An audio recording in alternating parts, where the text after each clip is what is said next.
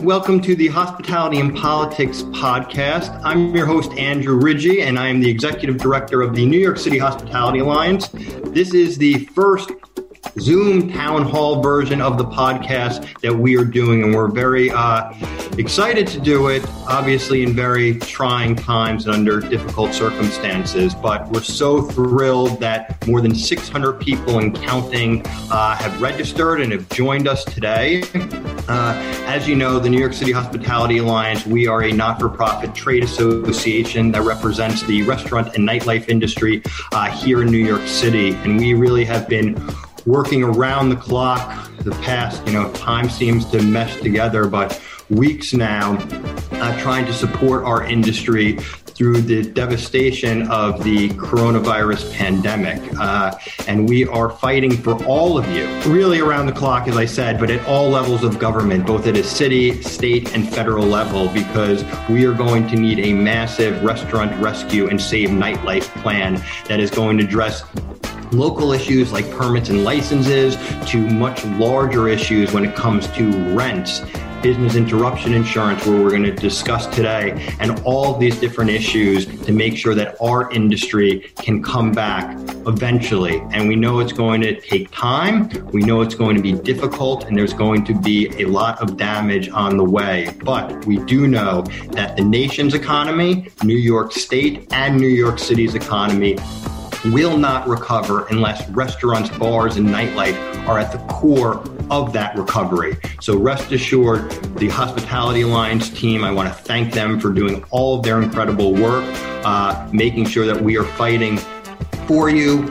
alongside you, and helping to lead our industry through this difficult time. So today, we are going to have a critically important conversation with John Hotaling of the Business Interruption Group. He is the general counsel. He has extensive experience in this field. And we're going to talk about policies, why they're not paying, what is the legal strategy, what is the political strategy. Because when I speak with restaurant, bar, and club owners day in and day out, while there's various different policies and programs that could help support our industry, the one thing that I continue to hear is the fact that if business interruption insurance policies paid out their claims, it would be the most efficient and effective way to support these small businesses during our time of crisis. So I want to introduce John. I want to thank the Hospitality Alliance team. I also want to thank one of our founding trustees and friends, Ronan Kamenetz at HGR Group, who helped put this together, as well as the many other folks that have put in so much time and effort to support all of our initiatives.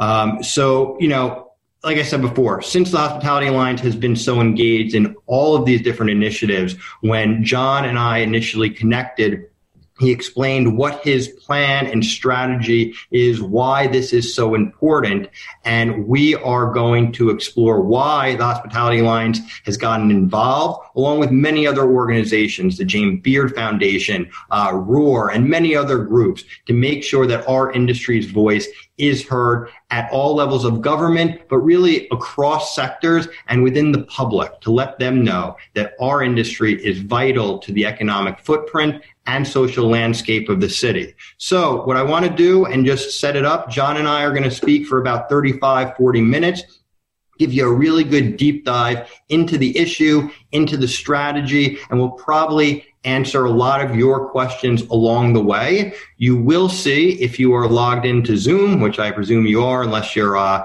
watching us on Facebook Live or one of the other channels, that there's a Q&A feature. Please submit your questions. We're going to leave some time at the end, and we'll do our best to get to as many of them. I'm not sure we're going to be able to answer individual specific policy questions on this call. But please submit your questions. We'll get to as many as we possibly can. And then after the call, we will follow up with an email about next steps, what all of you folks can do, along with others who may not have been able to join us on the call. We're also recording this so we can make sure you all get a copy. So, John, welcome, and thank you for being here. Thank you, Andrew. Thank you for the forum. Terrific. So I want to start off at a really basic level. What is business interruption insurance? Yeah, so business interruption insurance is generally part of your property policy that many businesses have. Many businesses I see that have business interruption coverage have paid for it it covers just what it says, which is business interruption when your business is interrupted. There are a lot of businesses out there, particularly the restaurant, hospitality, hotel industry, that are very labor intensive. So there's lots of employees that make up the business itself. And a lot of those businesses realize that if something were to happen and it would interrupt the business, for example, a civil authority shutdown, that it's not just like going and turning the lights out in a factory, walking out and walking back in and turning it up again, turning lights on again. In those instances, there's lots of employees, there's lots of stuff. This is particularly important in the restaurant hospitality business because there's so many people.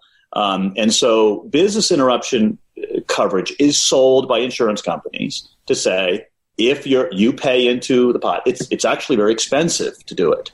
I have clients who have paid over a couple $1 million a year for this kind of coverage. It's very expensive, but it depends on the size of your business and how many employees and people that you have.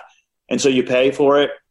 And in these policies, it has specifically civil authority coverage. And that is what is affecting a lot of us, is that the civil authority has actually shut the business down.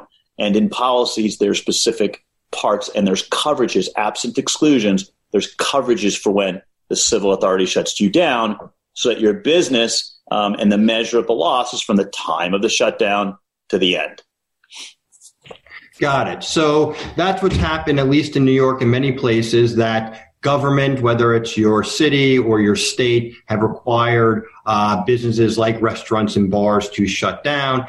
In New York City and in the state, we are, as I believe elsewhere around the country, able to continue to offer takeout and delivery. So as I said in the introduction, that a lot of business owners have told me that if this insurance would just pay out these claims, it would be a lifeline for my business. And unlike these programs, these general programs that get thrown together and may apply to restaurants, that may apply to other businesses, we're seeing in the news there's lopsided, some people that are getting it that may not need it as much as others. The thing about the policies is when they're negotiated with the insurance companies and when they're paid, the business itself, they're not all the business interruption policies and benefits are the same. They actually measure your business. They look at your business and say, if you're going to get shut down for 30, 60, 90 days, if there's an extension or something, they actually pay, and the limits are structured specifically for these kind of instances for when it does. The problem that we've had here is that the insurance industry, number one, is misrepresenting these policies to people. And they're just flat out, misrepresenting some of the policies, and they're not paying them as a result of that misrepresentation. Got it. So let's talk about the business interruption group, or BIG as it's been called. What's the mission of the organization? Why did you come together, and what are you trying to achieve? So it's, I've experienced these insurance disasters. They're kind of, there's a documentary after the work that I did after Superstorm Sandy that was called The Disaster After the Disaster. It is always, we come through troubled times, we buy insurance for troubled times. The problem is we rely upon that. We pay our premiums, we invest. We don't take all the money that we could. We leave some back in case of the proverbial rainy day or the things that we're not expected. And what happens, though, is in these mass disasters, and I see this over and over again. I've been now at the tip of the spear, or if you look at it from the insurance perspective, I'm the center of the bullseye of all of these disasters over and over. You take a Katrina, BP oil spill, the various hurricanes, all the way. It affected a lot of New Yorkers and people in the Tri-State area, Superstorm Sandy. The play is always the same that the industry uses. They see the disaster or the thing coming, and they prepare. And they don't prepare to pay. This is the problem. What they do is they put together a three-pronged attack and response to the disaster. And it is not to come, unfortunately, the aids that they do is they don't prepare in 3 ways to become your good neighbor, be on your side, or to give you the good hands that they promised. What they do always, and I see the same play happen over and over again, almost like that Groundhog Day where the guy lives the same day over and again. I see it all the time. And the first thing that they do is they speak to their brokers and their agents before the disaster happens. And they tell them things about the policies, and I often find that those things are intentionally inaccurate. And they get out and they get that out to the policyholders in advance of the loss to say, this dangerous thing is coming and you're not protected. And so I see the first part of this attack is a PR thing that they do. They really do a PR thing, and they do a PR job on people, and they tell them, you're not covered, and here's why, and they make up reasons why.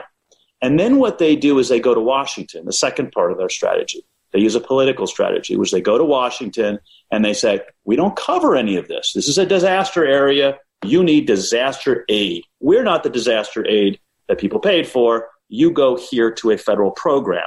And they rush to Washington with industry, pretending to help them. And then they put pots of money together hey, don't look at me, look at this. And those pots of money are generally hastily put together because they're put together in a disaster time. They're put together in an emergency. They're not often measured well. And then what I see is they do a court action, and they prepare with their lawyers instead of paying the reserves to defend the claims. So what we did is, over the years of doing this, I've gotten a little bit better at it. I've watched their playbook. It's very well worn, this playbook. And I've looked at it and I've said, this is what we need to do as well as people who are doing this on behalf of policyholders. So when this happened, if I go back chronologically, on the 11th of March is when Italy shut its restaurants down. And on the 12th, the industry came forward with a white paper. It was done by a go-to large defense firm called the Zell firm, and they put out this white paper. And what this white paper said basically was, doesn't matter what your policy says. Doesn't matter if you have a virus inclusion, a virus exclusion. These policies are not going to pay for the civil authority shutdown that's about to happen. And when I read that, I looked at it, and I was very dismayed. I have to tell you, I know some of the partners and the people in that firm. I was very disappointed by that memo, because what the memo said was that it actually misrepresented what the civil authority shutdowns were going to be. It said, well, the civil authority is going to be about social distancing. It's not going to be about a dangerous property condition. So they were going to deny, and this was on the 12th of March, that the coronavirus created what we know is truth, a dangerous property condition. So that weekend, I looked at, that was a Thursday, and that weekend I got together and I called, I have a bunch of chef friends who are well known in the industry. I called them all and I said, we have to get together the restaurant industry, because they're going to shut the restaurants down first. That's going to be the first part of our economy that are going to be shut down. And when you shut down the restaurants, as you know, Andrew, the restaurants and the hospitality and the hotel space, this is all together. So if you don't pay the restaurants, it collapses. So we put together the business interruption group over that weekend. And we got together with other chefs and restaurateurs around the country, recognizing that the restaurant industry is 15.6 million people. It's $1 trillion to the economy, that alone, and that we needed to do what the insurance industry did, which is number one, from a public relations standpoint, we need to go and tell people the truth, that the virus was causing a very dangerous property condition and what the insurers were doing. And then two, we also need to go to Washington. We needed to tell those politicians, look, we've paid for coverage. Okay, we've measured our coverage. We have it. They're not telling the truth that all policies have virus exclusions. They're not telling the truth about the virus. And then what we did is on that Monday, we initiated the first action against the insurers, going into court and asking for what the law was here, which is what we did on the 16th. And we launched it on that day. So what has been the response from the insurance industry? Clearly, you just explained what the insurance industry has been doing in response to this crisis? Now that you've gotten some really good publicity, there's a lot of organizations like the Hospitality Alliance, but many others that are involved, and you have elected officials that have been introducing different bills, and there's a lot of focus on this issue, and it continues to grow in interest because, frankly, it would be incredible to pay the policies because it would really help these businesses. What has the industry said, the insurance industry said to you directly or indirectly as to what you just laid out for us? Well, what they did was exactly, this is kind of the Groundhog Day where I live the same day over and over again. I know what they're going to do. And they did exactly what I expected. They told people, they first went up publicly and they misrepresented. They did this on industry blogs. They did this on targeted lawyer blogs, things that they know that general counsels and other people and policyholders would read. And then they went into the press. And the first thing they did was just flat out lie. They just flat out lied. They just said virtually every policy has a virus exclusion. Everyone has a pandemic exclusion, a virus exclusion, and none of it's covered. And it's just simply not true. So that's the first thing they did. The second thing they did is they ran to Washington. They got their lobbyists, which is they always do. They gear up. They get their very fancy lobbyists. They get crisis managers, and they run to Washington. And they go to Washington. They tell the politicians we don't cover it all. Okay, and then what they did, I found it interesting. They said, well, we only have now this much money, and the amount of money they had was shy of $1 trillion. Their number, and it's hard to tell them what they tell the truth. They have a vested interest in this number being small. But they put out there, they have $822 billion sitting in cash as reserves to pay claims. And they went to Washington and say, we only have $822 billion, and that's it to pay claims. I got calls from the media, the Wall Street Journal, the New York Times, and others says, oh my gosh, they only have $822 billion. And I thought, well, my goodness, I mean, the Titanic is sinking, right? I mean, the Titanic is sinking. And it's kind of like the captain going, well, I'm sorry, everybody. We may not have enough lifeboats, so we're not going to drop any of them. We're not going to drop the ones we have. We're not going to pay any. And basically what they've said is, effectively and constructively, we are going to take nearly $1 trillion of your money that is sitting in cash to pay your claims. They said they're not even paying claims that have virus inclusions in them. There are claims with pandemic coverage. They're paying nobody. And they're holding that money hostage, claiming they don't have enough money. Now, my response was, okay, if maybe you owe some policies and you don't owe others, but pay the ones you owe right now. Drop the lifeboats you have, and if you need more money, why don't you do what the airlines do, is to say we're an essential part of the economy and we need more money? So I want to go back to something because a couple of questions have come up on this point saying that, this was a, civil authority or it was a government closure, but the virus did not cause a loss or physical damage to property. And a couple of people have mentioned that. So can you explain exactly, is this true? Is it not true? I also understand some mayors and governors may have put specific language in their executive orders when they required the closure, because that's a big issue. Obviously, if it's clearly exempt, but you're saying it's something different. What is it? So there's a lot of confusion by this, and the reason people are confused is that there's an intentional propaganda to confuse people on purpose about how the policies read. First off, there doesn't have to be contaminated. There's two parts to your policy. There's business interruption because you're contaminated. And then there's business interruption for a civil authority closure. Now, the civil authority closure does require in most policies that the civil authority the reason for the civil authority has to be because there's a present dangerous property condition in the area.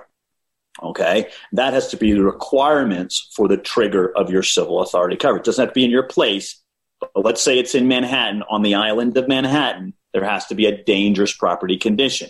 What the insurance industry is doing is pushing out and saying, well, there's not, where is the property damage? Where's the property loss? Where is any of this?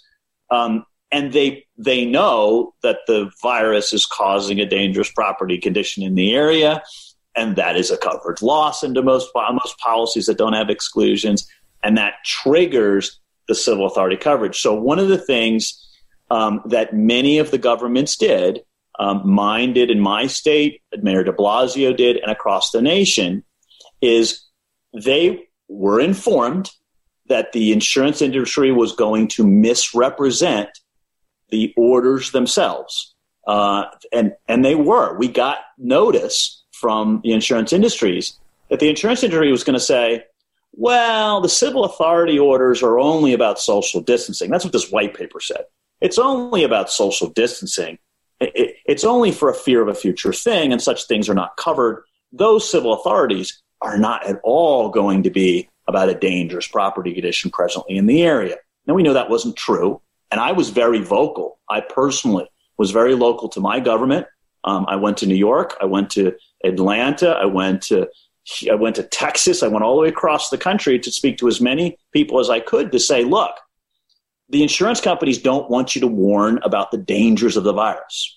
They want to say it's only about social distancing, and they don't want to warn that it's getting on stuff and being dangerous. And they don't want to, I suspected that they would object to this. They don't want you to warn about that because that could trigger the policies. And what the World Health Organizations and what the civil authorities were doing was saying, no, these are the reasons for the orders. So many of the governments clarified that we are shutting things down, not just because of social distancing, but what the real danger of this is getting on stuff, causing a potential, to certain people, lethal condition to the stuff. And so many of the governments actually clarified that point. So it makes it very difficult for the insurance companies to deny. Got it. So you're saying that the virus basically sticks onto surfaces and others can, if they touch it, can get sick. Yeah. I mean, I'm not saying that the World Health Organization. Yeah, that's what. Yes, the point is that the insurance industry has denied that. Now, it is interesting because the lobbyists and the lobbyists for the insurance industry initially went around and actually criticized the wording of these orders. They're putting stuff in there that it's a dangerous property condition, and they actually objected. They actually objected to this language going into the orders. And I've had journalists that have asked me about that, and my response has been, if the insurance industry is going to deny and wants to deny the dangers of the virus that is creating a lethal property condition, and that's the reason for the civil authority orders in many cases. If they're going to deny that, it's morally bankrupt. I've used that word, and the industry has not liked that, but it's true. The idea that they actually deny and want to water down warnings to the public so that they don't have to pay, I find to be dangerous, and I find to be wrong. So all right. So you explained kind of what the Business Interruption Group's position is, where the insurance industry stands at this point. Let's dive a little bit deeper. I understand that there was a call with President Trump, and he's commented on this issue, perhaps in some press conferences and elsewhere. Could you give us any insight into that, please? Sure. So the president, within a couple of weeks, the Business Interruption Group got a call from the president, and there was discussions about this, and the president, as he did, he recognized this in his press conference afterwards. Not all policies have exclusions, and it is not right for the insurance companies to collect the money and then not live by the terms of the contracts themselves. And if they don't exclude it, they need to pay those policies. And the president made that very clear, that if you don't have the exclusions in your policy, you can't collect for something that you promised to cover people on and then not cover them. And he made the point, which was the point was made to him, not all policies have exclusions. Okay. And for the industry to lie about what their policies say is just it's just wrong. It's morally wrong for them to be able to do that. The president made that point, and the president said, we're not going to let you get away with it, which is to not live by the wording of your policies themselves. So let's talk a little bit about the legal strategy. I've heard that policyholders around the country are filing claims, have filed claims and that they've been denied, and now they're taking the insurers to court. Can you talk a little bit about, BIG's legal strategy and perhaps a little bit of insight about how restaurant, bar, and nightclub owners should be thinking about their policies, particularly if they were denied? Is there a legal route, some sort of action or otherwise that they should take? Yes. So the first thing we wanted to do as part of our, both ways, all three parts, it's the public relations, it's the political, it's the civil action that we filed. We filed the first one. We filed it as a DEC action. It's a declaratory judgment action. What that is, it's not the strategy here wasn't to file a big class action or a big thing and make a bunch of lawyers rich. The purpose of this was to be very efficient, go into court, and just ask the judge, what's the law? If there's a civil authority order shutting me down and I have a policy that doesn't have virus exclusions in it, and I have civil authority coverage, we're asking the judge to declare it is not a defense for you to say that the coronavirus ain't a dangerous property condition. That's not a defense. And we're asking the judge to confirm that. We did that with a Lloyd's of London policy, and that has been able to do that, to be able to do that. Now, since then, we filed another with another chef, very well-known chef in Napa Valley. He actually has a virus inclusion in his policy, and they're not paying him. So the point was with these is to make the point, both in court and in the public, is that the insurance companies have policies out there that absolutely 100%, without any doubt, apply, and to make that point. The other part of it, though, is this. There are, and this is what people should know. First, they should know that not all the policies are the same. The policies are written, and I think the insurance industry would admit this. They're misrepresenting that all the policies have exclusions, which is legally, factually, and morally wrong. But what they need to do, people need to do, is they need to actually have somebody who has experience in this read the policy. First, what they need to do is to find out whether or not they have a specific pandemic exclusion in the policy. Now, when you read these policies, they're very tricky to read, okay? And some are clear, some are not clear on it, and some clearly exclude pandemics. I've looked at, my office has looked at nearly 400 of these in the past 6 weeks. Our legal teams have looked at them. We've only found 3 that have a pandemic exclusion. Only 3. Now, what we have seen in many of the policies, and this is a lot of policies in New York, and this is going to be a fight for the courts, or it's going to be solved at the federal level. But the insurance companies intentionally, in 2006, they wanted to exclude the pandemic of SARS that happened in 2003. And they went to New York insurance commissioners, and they went to other insurance commissioners across the nation, and they said, we want to exclude pandemics. The thing is, though, they didn't use the word pandemic. They didn't clearly say civil authority shut down for a pandemic, no coverage. What they did is they buried the word virus inside portions of the policy with pollutants and other things, and they put that in bacteria and mold or different things. So they've tricked a lot of people, and the industry does this. They slide in things like fine print to try to sue. They have done this in the policies. That's going to be a legal battle that if we don't have a solution for now, because a lot of people in New York, and I would say a lot of people on this podcast we have, but there's just watching here, I'm saying there's about 446 people or companies that are on there. I would say every one of you first go through your policy and see if the word pandemic is, okay, and make a note. Then go and see that the word virus is in there and make a note. Okay, if you have a word virus in there, you have the word pandemic, you do have a dispute. There are also, though, policies in New York and around the country, many of them, that have no such exclusion, and there's no legitimate argument whatsoever that you're excluded. Now, what BIG is asking is looking at, and we're looking at the big picture, without any pun, is what's going to happen here. There are policies that clearly apply.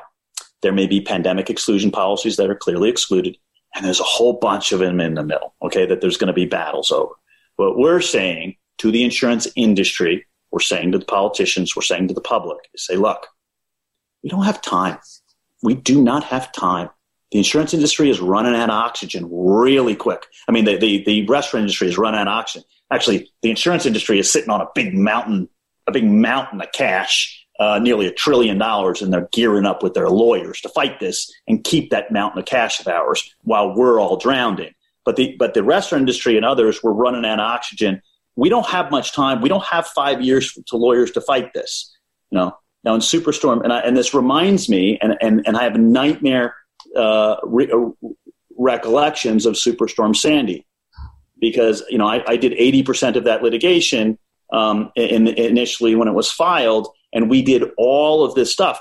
I ended up getting people's checks. I had that legal battle. We won it, but we won it 5 years later after people lost their houses. And in America, we can't wait. So what we're asking them to do is we're going to the government. We're saying, look, we're asking industry to come with us, the insurance industry to come with us, saying, go, you are a vital part of our process, and we're going to be introducing a bill, a big insurance relief bill, and we're going to say this: look, if you have policies, there's going to be some. We're going to fight this, and we're going to do it for 5 years. Some policies are going to win on, some policies are going to lose on the insurance industry, and lawyers are going to make a lot of money battling all of it for the insurance companies. Instead, why don't we come together now, have the insurance companies contribute on ones they clearly owe, on ones we have a lot of fight that we're going to fight over. Let's save the lawyer fees, right? And let's save the businesses now. And if the civil authorities shut us down, and there may be exclusions to fight for, let's fund those policies now. Let's get those policies and the measure of need that they paid for. Let's get that paid out. Let's get the industry up and rolling and settle it now, and not 3 to 5 years from now with class action lawyers and all of this other stuff. So that's what we're asking for. And what's the response? So you've spoken with legislators. I know you've spoken with the industry about this. I mean, it seems to make sense because this is not a isolated issue where it's impacting, one community and, they'll deal with it. This is really a nationwide issue. And I mean, for most of the people on this call are from New York City, like this is devastating. And I keep even saying about the insurance companies, it's like, we are going to lose businesses. And if these businesses don't come back, then there's not going to be businesses to pay those policy premiums in the future.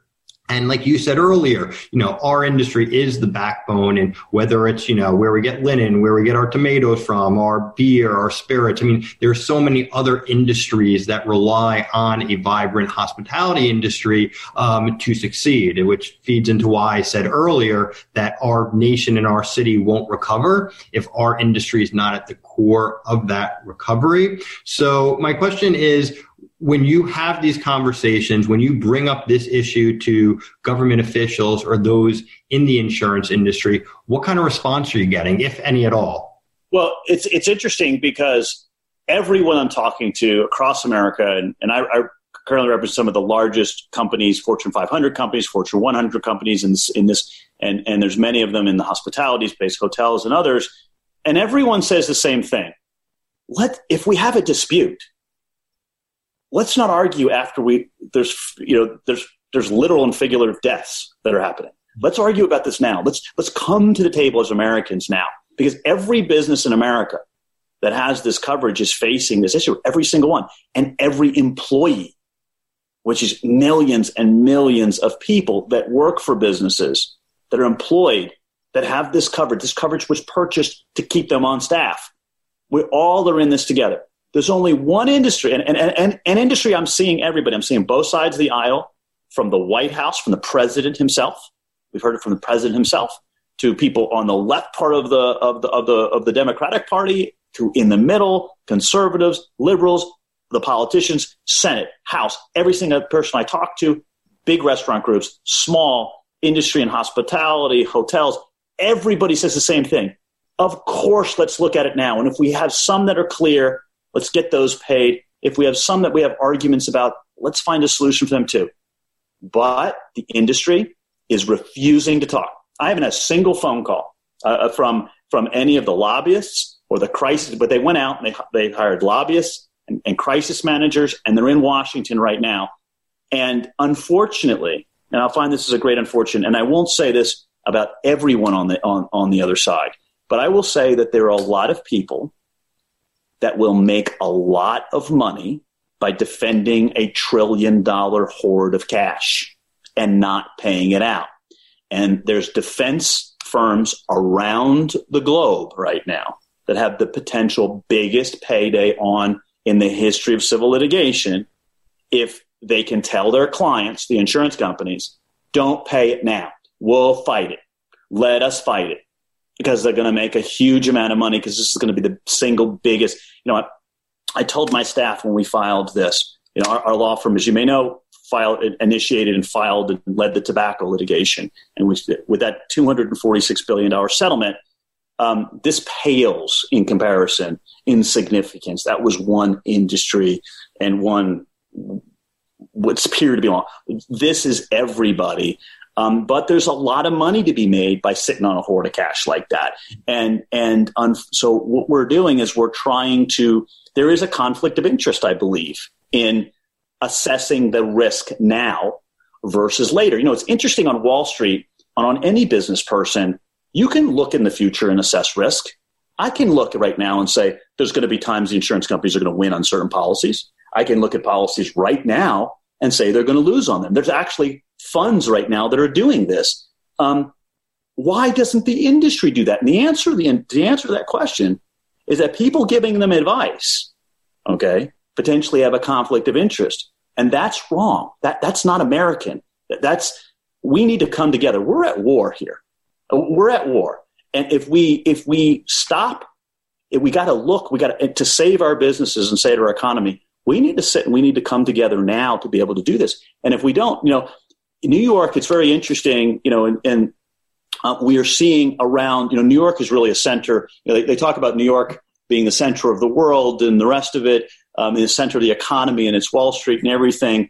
And we have having the New York Hospitality Alliance to support and join the Business Interruption Group is important. We just had, but it shows that we're together. Interestingly, in this last week, the Times Square Alliance has just joined the Business Interruption Group along with the New York Hospitality Alliance in supporting this Business Interruption Group initiative. And if you think of you mentioned this, Andrew, if you think of the economic impact, I have some numbers here which are just astonishing about just consider the area of Times Square, the hotel, hospitality things just around the Times Square. The Times Square Alliance gave me these figures. There's $100 billion of economic impact just around Times Square, 225,000 jobs just in that area, 50 billion of direct spending. It's the foundation of the entertainment, the hospitality, the media in all of North America. I mean, it brings 50 million people come to New York in that Times Square thing every year. It has 130 million pedestrians annually. And you know what?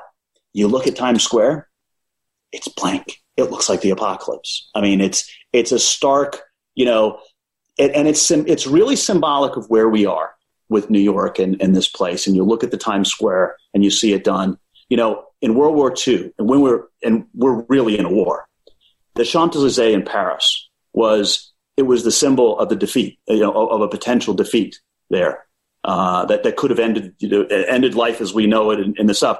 But it was also, the Champs-Élysées was also the place of victory, of where we can do it. And I mean, having the Times Square Alliance, the New York Hospitality Alliance in there behind the Business Interruption Group initiative is very, very important. And it shows that this is all of us that need to come together. We're going to be announcing on Tuesday, the Business Interruption Group. We're going to start talking about the nonprofits. We're going to be talking about religious leaders that are coming together to join this initiative. There is a member of the UN, and whatnot, that is going to be coming out and really discussing that to deny these claim reserves right now is really a moral issue. It is truly a moral imperative that when people have paid for the lifeline, when they've paid for those lifeboats, to not drop them, and to leverage them is really an immoral thing. And we can't afford it. We can't afford it. So this is excellent. So, obviously it's clear, as we've said multiple times, about, how critical the hospitality industry is in our overall, economy and, socialization of our communities. So, I'm pretty fond of saying, don't talk about it, be about it. So we listed out, what are all of the issues? So, if you were sitting down, if you had the U.S. Congress, the U.S. Senate, and the White House sitting at a table and said, John, we like the idea of paying out the business interruption claims. How are we going to do this? I presume we would need legislation. What would it look like? Because I'm just looking at some of the Q&A saying, can the insurance industry afford to pay this out? What about the contracts that have a clear exclusion versus the ones that it's not clear? I mean, I think we can fight and fight and fight. And like you said, some of this stuff will be tied up in courts for years. What we need is immediate relief as soon, as possible. So what would be your solution to them? We hear they're working on a fourth stimulus later in the month, early May. What is your solution? What needs to happen? The first part of the solution to a problem is to acknowledge the truth, is to tell the truth and get to the truth, to understand the truth of the issue. The reality is we can't afford not to do nothing. We can't afford, the industry, I see this all the time. Well, how are we going to afford it? We can't afford it. We only have nearly $1 trillion, and you don't pay anything. I mean, that's what not to do is to say, I only have $1 trillion. Don't let me go broke. Well, they're breaking everybody. Okay. So the first thing is to tell the truth and to demand the truth, that you're sitting on $1 trillion of our money that's reserved to pay us. If you don't have the money, then what the industry needs to do is to say, okay, I owe on some of this. I collected premiums. We got bonuses. We made profits for years. Oh, by the way, they collect over 600 to 700 billion a year extra in policy premiums for business interruptions. We can't, if the businesses fail, that money can't start coming back into it. We can't afford to have it fail and have all these businesses fail. So we have to do something. The oxygen is running out. And we can't play chicken with the economy anymore. So what we have to do is to say first, okay, let's look at. And what we've said, and we have been at the table actually with the White House and with leaders in the House and Senate on both parties, and everybody seems to agree.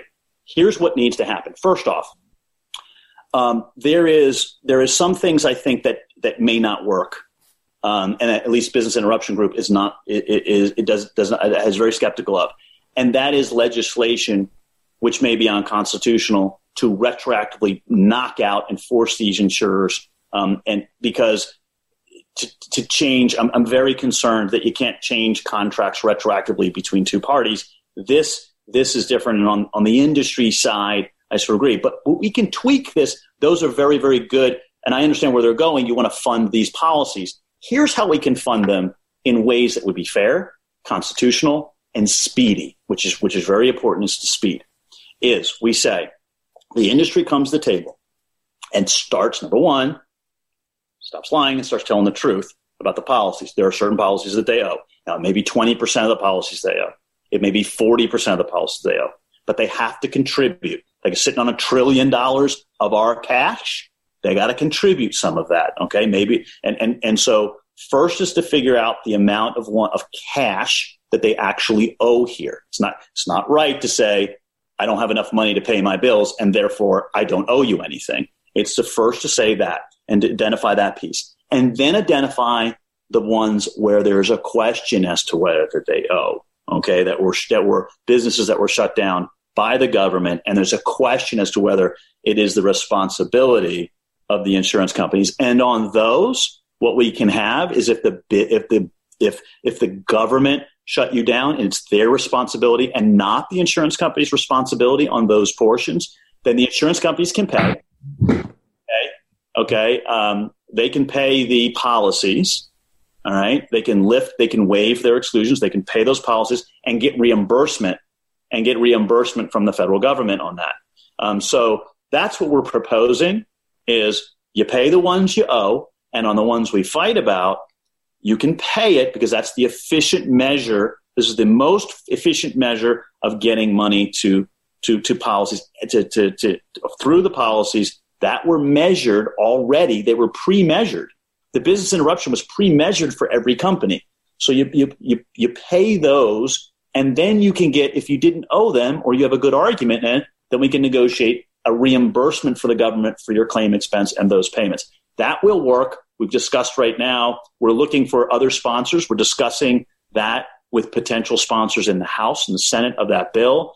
So the Business Interruption Group has that drafted, that bill drafted, and we believe we can get that done. Now, if that's done, that is going to be the quickest and fairest way to get it. It's also going to acknowledge that it doesn't have to all be taxpayer money because we've paid into that system. So it's not all taxpayer money.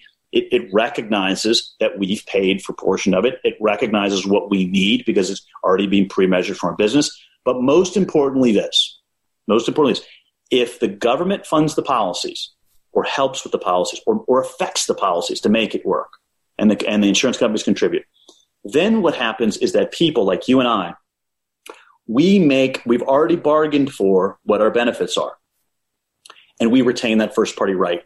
Under first party rights around the nation, the insurance industry has to pay you in 30 or 60 days exactly what you bargained for your lifeboat, for your coverage under those policies. And you're not beholden to some federal fund and claims managers that have any immunity. They have fiduciary obligations to you to pay you and pay you on time. That's the most efficient way for it to work. All right. So basically, in short, it's the policies that you believe the insurers clearly owe. They need to pay them out. Those that, there may be a gray area. We come together and figure out they pay out part. And then at the end of the day, the federal government needs to step up. And is it basically fair to say almost using the insurance companies as a vehicle to get money to the policyholders, because they're spending obviously billions and billions of dollars now kind of redirecting some of this federal funding through the insurers because they have a structure or system in place? Yeah, right now, this is what the insurance company always wants to do is like, don't look at our $1 trillion hoard of cash. We're sitting on it like Smog the Dragon. Don't look at me. Look over here. Look at the taxpayer pot of money. And that taxpayer pot of money has been put together. Everybody, I bet you every single person on here believes that federal pots of money are always done in ways that don't work the way you think it should and shouldn't be fair and aren't measured properly. I have not met a single person that has either benefited or not benefited, especially the restaurant industry, that has said that's fair. And the reason is because it's put together very hastily. It's put together on stuff. It's not measured. The exact example here. The exact example is with the Paycheck Protection Program, where in theory, perhaps it would be good, but there's so many reasons why it doesn't work for the restaurant industry. We need to hire back our staff to approximate pre-pandemic levels by the end of June to allow the loan to be converted into a grant. It doesn't make sense. We don't know when we're going to be opened up again. And when we are reopened, we have no idea what consumer purchasing behavior is going to look like. So when you build a new massive program, even if you have tons of smart people doing it, there's always going to be unforeseen consequences. So it goes back to why I think what I said to you earlier is a very valid point, that there is a structure and system in place to pay out claims to businesses for business interruption. Yes. So I want to get to last comment, and then I want to get to some of these questions. Your point, Andrew, is yes, there's that mechanism. I'd like to make 2 points about that mechanism. Sure. First is how that mechanism, the details, the devil's always in the details, right? You can have a big pot of money. It sounds really good, $2 trillion. But as we all see, where's the devil? The devil's in the details of how that's measured out and, more importantly, who measures it, who gives it out. Now, if it's your insurance company, one thing happens. The measure, you already know about it. It's already measured specifically to your business, and you've paid into a pot for that, okay? So there's fairness on both sides there. But number two, if you claim on your under your insurance policy and your insurance policy doesn't do the right thing, or they take the money, or they keep the money, or they delay the money on purpose, then they have potential liability. Here's what the insurance industry wants. Okay. Number one, they don't want to they want to keep their entire $1 trillion hoard of our cash and not let any of it go. Okay. And then they want us to they want all of it to be taxpayer money. But there's one more insidious part about this. If they then get to manage because the insurance companies, they're management firms, they'll still be in the mix. They want to manage a federal pot of money. And when they manage a federal pot of money versus managing our money and our claims reserves, when they manage a federal pot of money, those claims managers get federal immunity. Literally, if they mismanage the money and they literally commit insurance fraud with that money, they get immunity because they manage a federal. And that's the game. If those of you who lived through, and many of us lived through Superstorm Sandy, you may have seen my claims on 60 Minutes and on Frontline and all that stuff. I literally had to get Eric Schneiderman. They were forging documents to keep that federal 905P pot of money together. Engineers were literally forging documents. I had to get Eric Schneiderman to arrest the guys, and to play out on 60 Minutes on Frontline in order for people to be paid. And I had over 50 New Yorkers in the tri-state area lose their homes before they got their money. Okay? And that's, we do not want to start happening with all the business in America. Got it. So what would you say? So there's a lot of obviously businesses in New York and city, and they say, we do have an exclusion. What do you say to that? I guess one, from a legal perspective, if they're taking out their policy, and I think you said it earlier, but it would help to reiterate because there's a bunch of questions. What should they be looking for, one? And then two, as part of BIG's mission, because some of these policies do exclude, the direct answer is we need to go to the federal government and basically get them to backstop the insurance companies in order for them to pay out the policies where there is an exclusion? Yeah. So what you should do is first go through your policy and do a word search. Sometimes you can put it on your thing and you can do a search for the word pandemic. Okay. Those are one. Next, you're not going to find many of those. Not going to be many people. I've gone through about 400 of them. There's about 400 people just on this thing. You're probably going to have one, maybe two that will have that. Then people need to see virus. And now if virus appears in there on the policy, you need to see where is it in the policy. Okay. Now this is going to be fought about whether the insurance companies, they should get a pass for the intentional fine print that they put in this to trick. A lot of people thought it's the virus is when they're talking about it's, in parts of the policy they're thinking about in the restaurants. They're not thinking about pandemic. And so the insurance companies intended that to not highlight the fact of what they're really doing. That may be a battle. If you're in that category though, and you do just not have virus in it, there's some that are ambiguous, and legally there's other parts of the policy. There's lower limits of contamination, others that may apply. So this is very tricky. I can tell you, I've spoken to Fortune 100 companies and general counsels who have missed some of this. This is very, very technical. So you want to get somebody that understands the policies and how they work and get advice on that, because you may have a policy also that has a word virus in there, but there may be another trigger in the policy, because not all these are same. Right. The ones that do not, and the ones that do not, and I would tell you, the ones that have pandemics exclusions and the one that has virus, you should be trying to push on the insurance companies to pay the ones that don't. And here's why. Because it'll benefit you. Because if the insurance companies, and this is what I'm pushing very, very hard, I'm talking to attorney generals across the nation right now about doing advisory opinions. And I believe we're going to start having this, start pushing the insurance companies that they owe the policies they want. Because if the insurance companies, if they start to understand by our chorus of voices that they can't lie and that they owe a portion, then they will start coming to the table if they know that they have to pay a portion, and we'll have a settlement.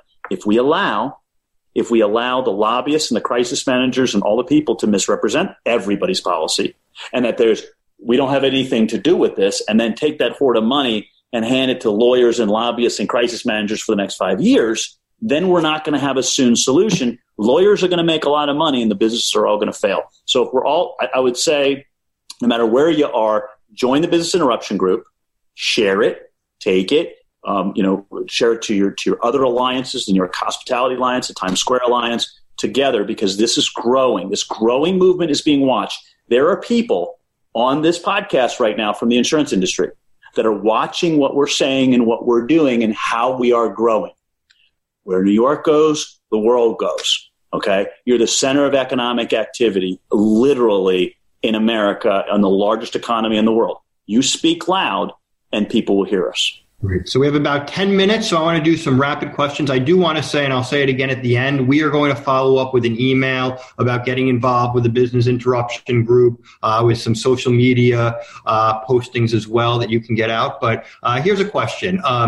If someone has not yet submitted their claim because it's asking for them to specify whether it was a result of direct physical loss or damage to property, how do they respond? Well, first, what I would do, if you're a New Yorker, you send them the order of Mayor de Blasio, which very clearly says it. And I would, look, there's different things. If you've got a significant, and these are significant to everything, you want to consider whether or not you're going to have somebody do that for you, or whether you do that yourself when you answer those questions. Understand that you're not talking with an insurance company when you send those letters. You're talking to a giant, sometimes multi-billion-dollar third-party administration firm that's got lawyers, it's got people that are looking to trip you up. So you need to first understand that, and so you want to be careful on what you say to them. They're denying all the policies, by the way, even policies that have pandemic inclusions. So there isn't a single thing you're going to say to them right now that is going to make them pay your policies. But what they will do is they won't. What the strategy is now is there's a thing called a soft denial.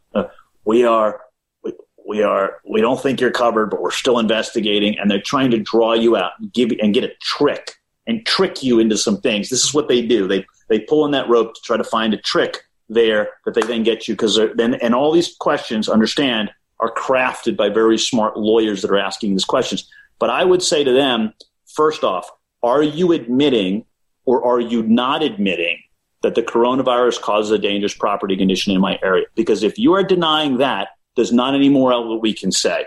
I would first tell them that, and I would send to them, do you agree with my mayor?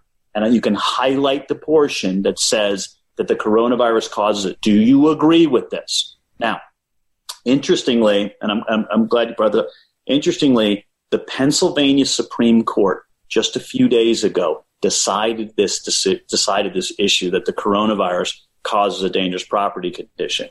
You can also cite that as well.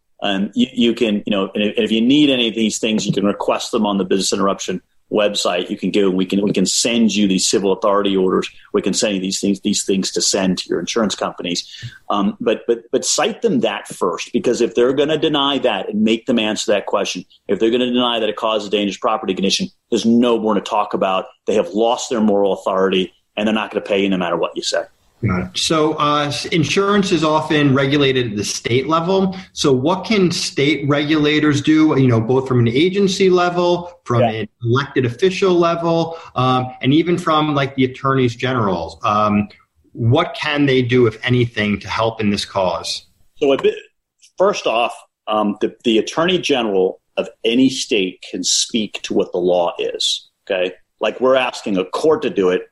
I can guarantee you the insurance companies are going to try to delay what we filed, because they know we're right, and they know, to those insurance people that are on here, if you're on there, I challenge you, if you're right about this issue, come into court and let's put it before a judge. Don't delay it. What I think you're going to do, I think you're going to delay it. But here's the thing. If I'm right and they do delay it, and they will try to delay what they're wrong about, an attorney general can issue an opinion. The attorney general of New York can issue an opinion later today, that says, I believe this is what the law is. And we've actually, the Business Interruption Group has requested this of the New York Attorney General and attorney generals across the country.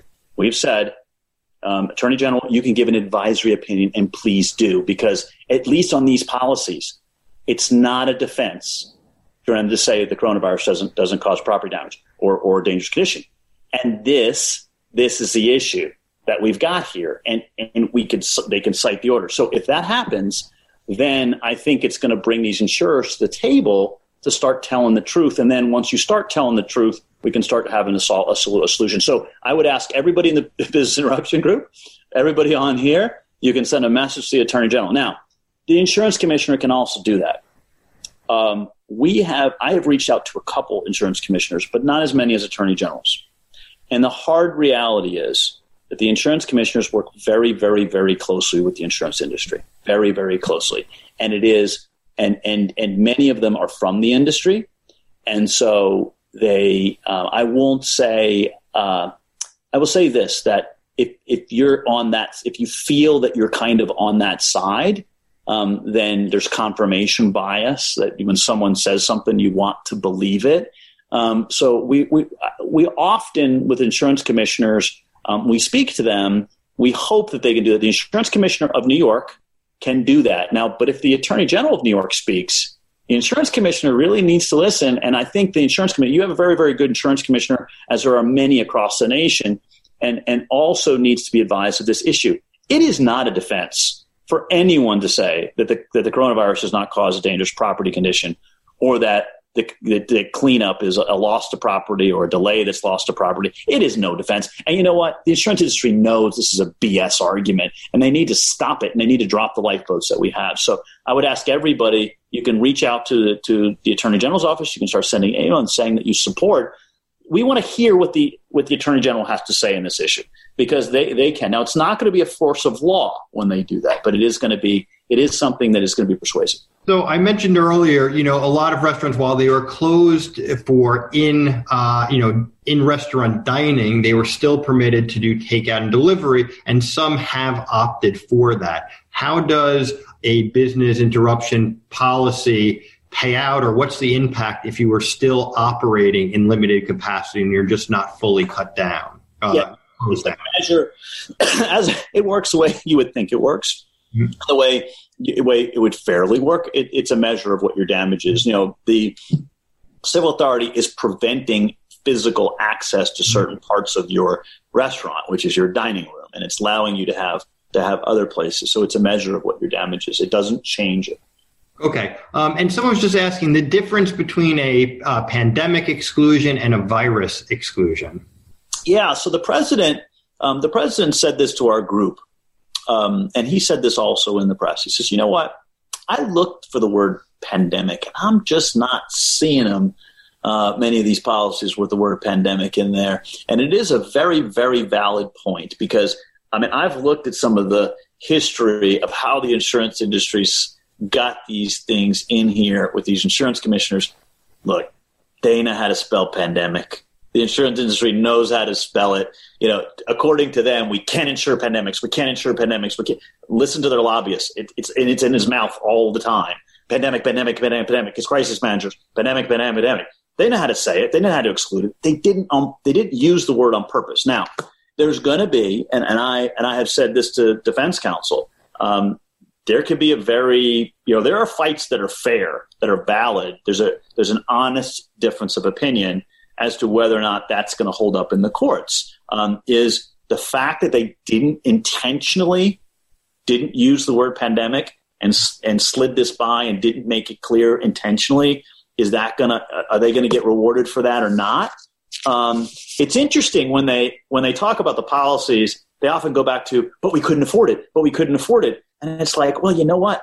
Not being able to afford an obligation and making one are two very different things. And to blend those, the only people that blend, they can't afford to pay you with whether they owe you, are people that are not being very, I can't afford to pay you. Everybody that can't afford to pay you says, they make an excuse not to pay you. No, let's divide those things and let's say I can't afford to pay, or it's not to pay. Now, I keep hearing the thing, well, we knew we couldn't insure pandemics. Well, guess what?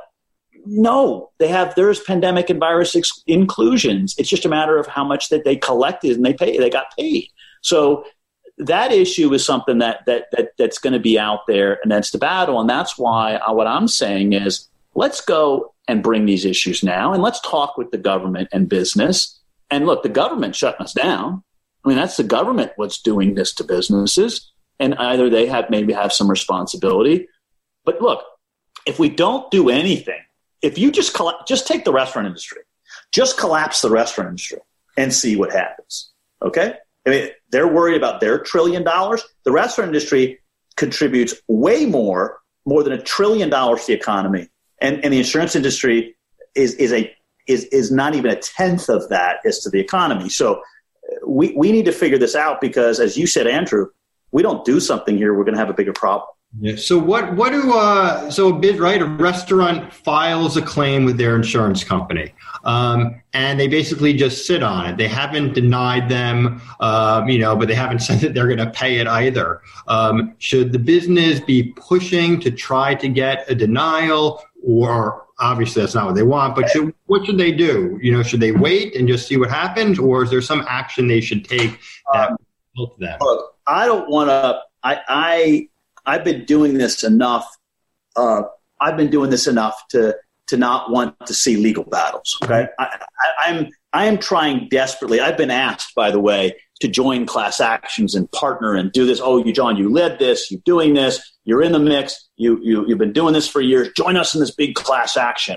And I've told all those lawyers, no, I don't want this big slice of this thing.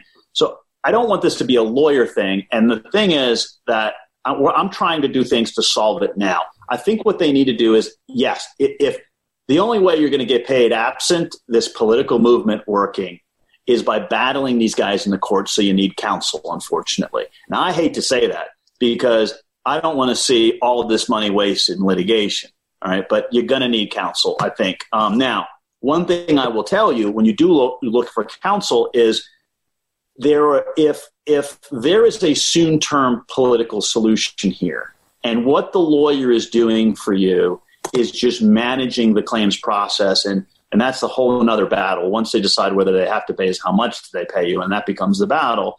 That is a very, very different risk for the lawyer than it is if they've got a battle. And so you should be talking to counsel about that. I would be very careful of doing hourly fees with people or giving them retainers, because this is high risk business. Okay. But I'm hopeful that I think what people should also do, as importantly, is get involved with the Business Interruption Group, which is a nonprofit movement, which is to try to get Washington to fund the policies and the insurance company to participate in that funding. Because if we have that, then there's going to be a solution in time before the businesses collapse. Because otherwise, people are going to have their claims after their businesses are gone, unfortunately. So I'm not sure if you would know this, but obviously there's the PPP. Some local, jurisdictions have different types of programs that have paid out money to businesses. If someone received money from the PPP and this initiative proved successful, and the insurance companies paid out claims, the federal government stepped in and supported this whole process, would taking money from the PPP or one of these other loans somehow disqualify you from then getting money from the insurers? It should not. It should not. And everyone should oppose that, because this is what the insurance companies do all the time. They did this in Superstorm Sandy to everybody. They go and they say, taxpayer money over here. And you know what? The taxpayer money, they don't want their money used, and they want to push people this way so that they don't be able to take the money that they and the reserves that they paid for. They're not getting the reserves. And by the way, understand it. The reserves are your money, right? It ain't the insurance company's money. It's your money that is reserved for your claim. It ain't theirs. It ain't that stuff. Okay. If there's not enough in the reserve account, that's what we should be filling up, not a federal pot of money from taxpayer stuff. Okay. And that's because your rights and the differences are going to be very important. I would also counsel people this, because the disaster funds are so always messed up. If you looked at New York Rising, look at the SBA loans after Superstorm Sandy, it's always the same. People forget that they've reserved money into an account over here that they're owed. The anger and the upsetment now grows with this. And the insurance companies love this because they keep saying, fix the program, you're right, fix the program, don't look over here, ladies and gentlemen, don't look over here like it's a magic trick, the diversion of attention. And that should be different because you got a better shot, you have more of a fair shot, you have a quicker shot.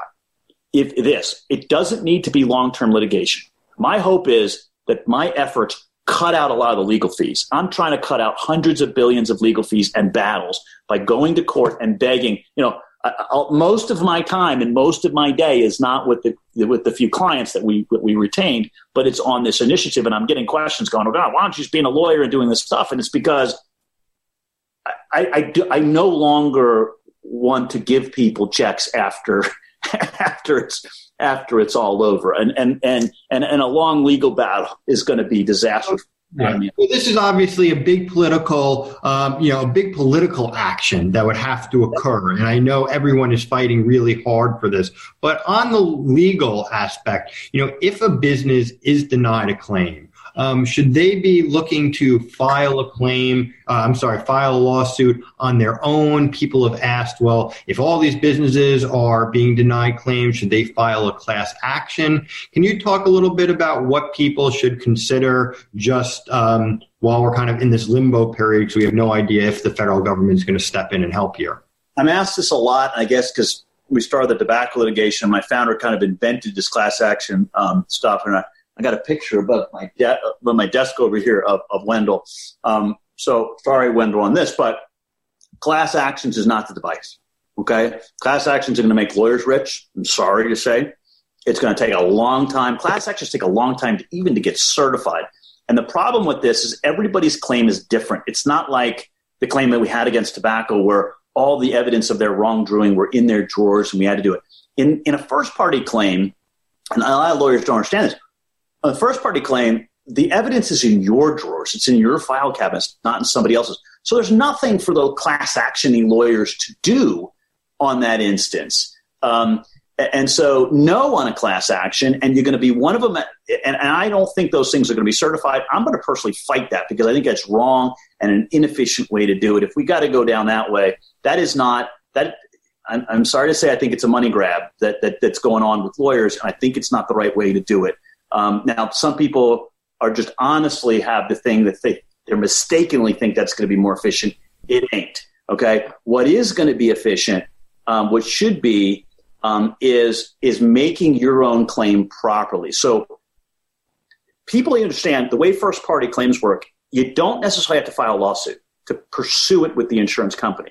They should be making claims packages or having somebody help them make claims package they can do right now of what their economic loss is, looking at their policy. And it's good to get help with that because there's lots of ways to make sure that you're maximizing the rights that you have under that policy and submitting that claim to the insurance company. And they shouldn't wait. That kind of thing can be done now, and that can help set claims reserves. If you wait a long period of time, you can also do that. As far as I think retaining counsel is important. If you do it on the right contingency that works for you, that makes a difference as to how long that the attorney works on it. The other thing is, I would say, is that whether or not you have your lawyer file the cases. I have seen cases that have been filed right now. I don't know that you need to do. There are different strategic things that are going on right now with stuff that's happened. I have seen lawyers take my stuff that I filed, and they filed stuff quickly, and stuff, and have filed it to get attention or whatever, and they haven't done it strategically. And if you do that, the insurance companies get bounced on the claims. They've already started to do this on claims that are not filed strategically or not filed in the right ones or messed up, not citing the right thing order. So you got to be careful of filing stuff. I can tell you we're fighting on the front lines of this, not as a class action. I'm not doing it as a class action, but I'm doing some of these stuff, and I'm doing a lot of stuff pro bono to get law established. And we get law, and we're working hard with the courts. to get law established for everybody here on this call and everybody in America. And it isn't necessary to get a class action things to do that. So that's what I would say to everybody to do is start getting your economics and stuff together of what your losses are and whatnot. Now, for those that say, oh my God, we're going to have legislation, it's going to take so long, and it's all this kind of stuff, let me give you hope here. And one analogy I can give you to here is my work on the front lines of the BP oil spill. During the time of the BP oil spill, there wasn't a choice to find a solution. You couldn't wait. I mean, restaurants and rest of stuff, the oil was destroying all the stuff in our area here. I living here in New Orleans, and it was destroying us. And we couldn't wait for solutions. And there was a period of time when you cannot wait for solutions, that you've got to be able to gather the will and the checkbook's open to find the solution. For right now, we are in that place. And I would say this to the insurance executives that are on here. I would say, ladies and gentlemen of the insurance industry, okay, listen, the checkbook's open right now for us to find a solution. And instead, if you hold that money and you give that money to your lawyers and you fight this thing for 5 years and you destroy the rest of the people that are on this call, there ain't going to be the businesses and stuff left. That what needs to happen is we can have the will right now and we can do something right now. We can go to Washington right now together. You can tell the truth about the things that you owe. Okay, you can tell the truth and not lie through the lawyers about the ones that you owe, and those we can have the will to do stuff. I'll tell you, Andrew, we have gotten support from all parts of the aisle. But we need to be clear. We got to stop the gaslighting, and we have to be clear about what we want. And we can do this together. The New York Hospitality Alliance, Times Square Alliance, the Business Interruption Group, and all of the thousands of businesses that have joined all over America. We can do this, but we need to act fast because time's running out. Right. So listen, I have a few more questions. We have about 5 minutes, so try to be as rapid fire here as possible. One, we are still in the midst of this pandemic. Businesses are closed. We don't know when we're going to be able to reopen. How do you determine what your claim is? So if I'm a restaurateur, how do I file a claim and know what the amount is? Yeah. So let me give it, and this disclaimer should apply to everything I said before and everything I said now. I can't give you legal advice specifically about your claim. This is general opinion stuff. There's ethical rules and whatnot of giving. I can't give advice to individual people and the rest. This is general. You need to speak with your local counsel and other things. Lawyers can talk to you individually and stuff about your stuff. So this is just with that disclaimer. What they should be doing is, you got to read the policy. Now, reading these policies are real, they can be real difficult. And sometimes they're difficult on purpose, by the way. As I described, sometimes it's difficult on purpose. But you need to look at what your limits and stuff are, important. And you need to understand that you just don't put a claim in. You need to look at your policy first, because there may be ways to interpret things one way or the other. And the other people that you're getting the blocks from, what they're doing is they're experts in minimizing claims. That's what these companies do. They're big, giant companies. So when they solicit questions from you, they are intentionally trying to put those questions into blocks of exclusions. They're specifically drawing out a question to put it in an exclusion box. You need to be careful, really understanding the words of your contract, that you need to do the same thing that they do. Now, I recommend to get the same. You need to get this. It's hard because our policy premiums are going to pay the people that are adverse to us, and they sit in that big claims reserve pot, and they pay all those people to minimize our pots of money. And many policies don't have claim expense for us to be able to have the same expertise, which is what the terrible part of this situation is, when they intentionally leverage you in disasters like this. But you need to read your policies and see and understand when they're asking you questions. Those are not innocent questions that they're asking you to just get more information. They're trying to get information to put it in blocks of exclusion. So I'd be careful. So what happened if an insurance company contacted a restaurant and they asked if there was physical property damage, and someone said there was no physical property damage because they had not yet listened to this conversation? Yeah. Can you kind of go back and change that, or are they just stuck on what they said the first time?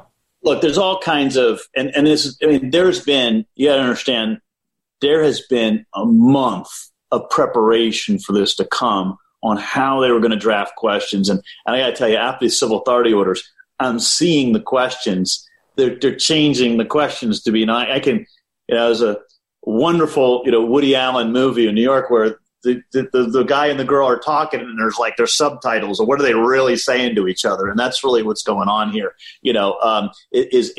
That's what's happening in these things. But I wouldn't worry too much. I would just be careful from here on out. I would be careful of that and understand that you don't have to have a dangerous property condition in your place. Mayor de Blasio recognized it was a dangerous property condition in Manhattan.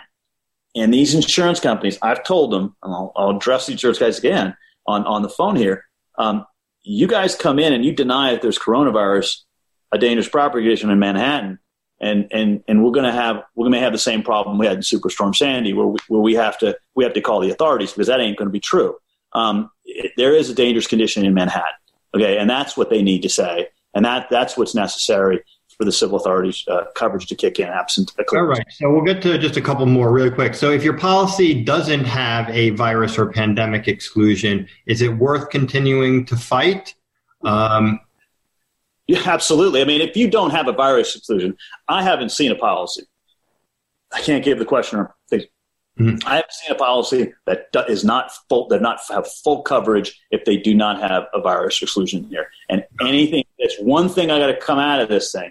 You don't have a clear virus exclusion. This is going to be general advice here. You got to talk to a local lawyer. You got to talk to different things or speak to a lawyer individually that understands this stuff. But that lawyer is likely going to tell you if they know this stuff, you have coverage. I mean, this is, all right, there's nothing 100%. I don't know that I'm going to make it 100% to the end of this podcast, but absolutely, you got coverage, in my opinion, if you don't have the exclusions. Great. Someone just wanted some clarity on something that was said. Should a lawyer help you submit your claim, or you should only work with a lawyer if you're taking some sort of legal action after a claim was denied? Yeah, I mean, I've spent a lot of my life trying to cut out lawyers in this process. But I got to tell you, this is a situation where you got lawyers on the other side. Understand this. You got lawyers on the other side of your claim. You don't see them, but they're doing it trying to mess you over, okay? And I think you need – my advice is always don't go to the field with they have players and you don't. And I think you do. You just got to find a way – in that, and that's unfortunate because, but I think that yes, you need legal counsel, or you need a public adjuster is another way to go here. Public adjusters, by the way, can charge a percentage, like a lawyer. They can be less than that, although lawyers can also act as, they can charge a low percentage also, depending upon the risk and the things that they're doing. Great. Someone else was just asking, would companies be obligated to pay policies based on 2019 sales or your 2020 sales? Where would basically the baseline to determine what the loss is? How would that be calculated? Those crummy lawyer answers, depends, right? It depends on your policy. It depends on your thing. But I got to tell you, on the other side understands this really well. It ain't black and white. And that's why they got really professionals on the other side to try to minimize the benefits and stuff. And you need to understand that if you're as good as what they are in being able to do it, you can balance that minimization. All right. And about how long would policies take to be paid out? So say this was to happen, right? Say everyone came together and said, this is a massive, massive crisis across our nation. We recognize paying out business interruption insurance policies is a way to help save the economy. This is the vehicle to do it. How long do these things take to play out? Because we've seen, with the PPP, you submit the loan, then when are you getting the money? And like with everything else, time is money. And right now people have no time and they have no money. So what's usually the time frame in your experience with Katrina, Superstorm Sandy, the tobacco? Like when does the money start flowing and getting to businesses after the decision is made? So it depends if it's a federal fund. Okay, if the insurance companies succeed in making a taxpayer fully funded fund where they don't pay anything to and they have immunity, 5 to 7 years. Tragic. Now, on the flip side, if you have first party rights, in some states, depending upon once you get all the evidence in, you have to have a check on your desk in 30 days. On your desk in 30 days from all the evidence going in, according to some first party statutes. In most states, it's 60 days. So when the moment, and here's the thing, and this is what's important on first party stuff. If you have all the evidence in to the insurance company in the right way, that triggers a time clock in most states. It's a countdown, and they have to have a check on your desk. Now, what they do is they try to not have that time clock start. So they say, oh, we're still investigating, we don't have enough information, and they try to not have that time clock start. But a good claims manager, which can be a lawyer, a public adjuster, that's as good like their side, they can short the time frame. I've got 8-figure settlements within 29 days on my desk. Okay, if you do it properly, now in some states it's 60 days. Now New York has a difficult laws. You know, I represent over 1,500 property owners in New York, and I co-led that litigation as the liaison counsel in that thing. And I got to tell you, it depends. That was a federal fund that I had to fight against. Okay, and I literally had to get the attorney general to arrest somebody in order to get them to pay, and it took many years. We got claims reopened in that. We got 144,000.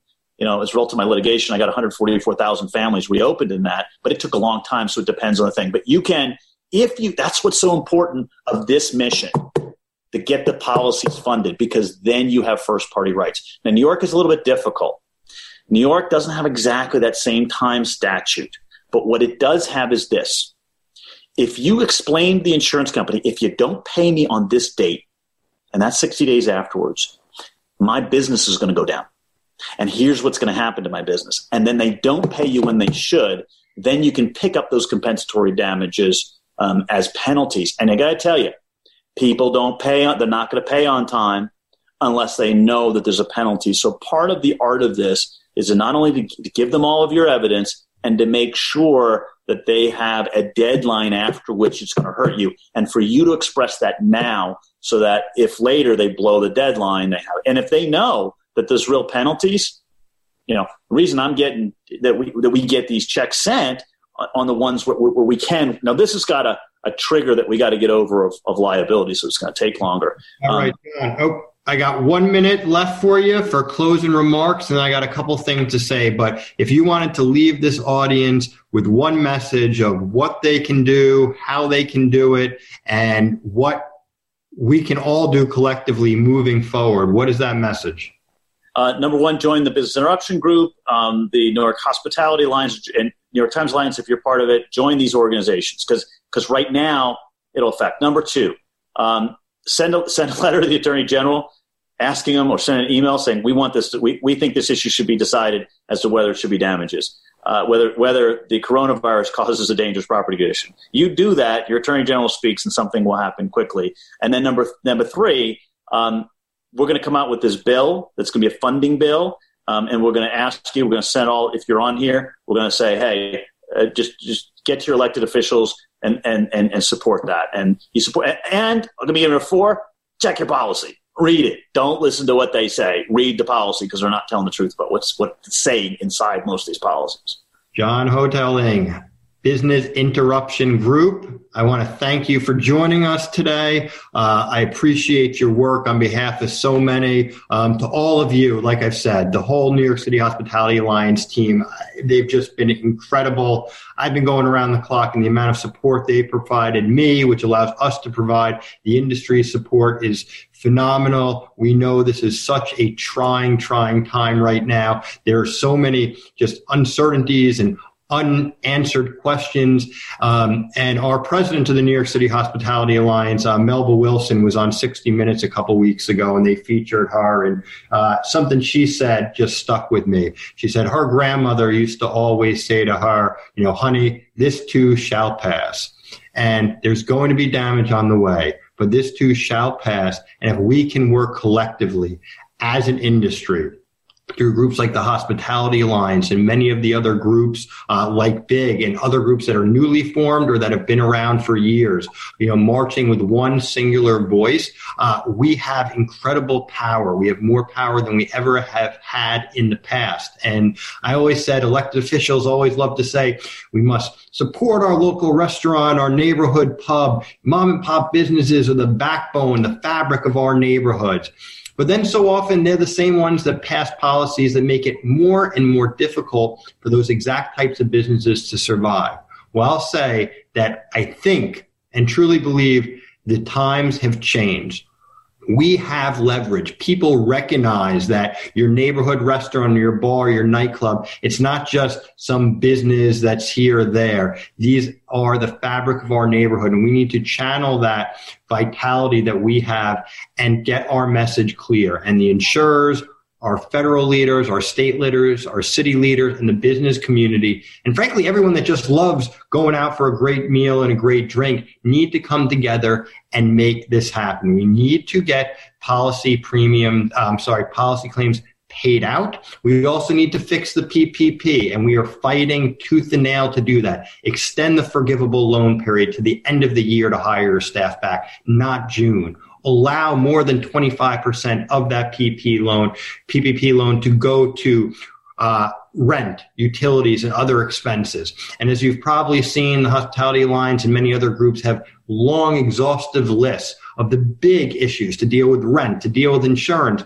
but also just deal with sidewalk cafes, capping third-party delivery fees at 10%, and all of these policies. There's going to be some overarching policies, but there's going to be countless more minor policies that need to be enacted, both in the immediate crisis, the midterm, and the long term. And the New York City Hospitality Alliance is so committed, because it's in our blood, to support you and work through all of this.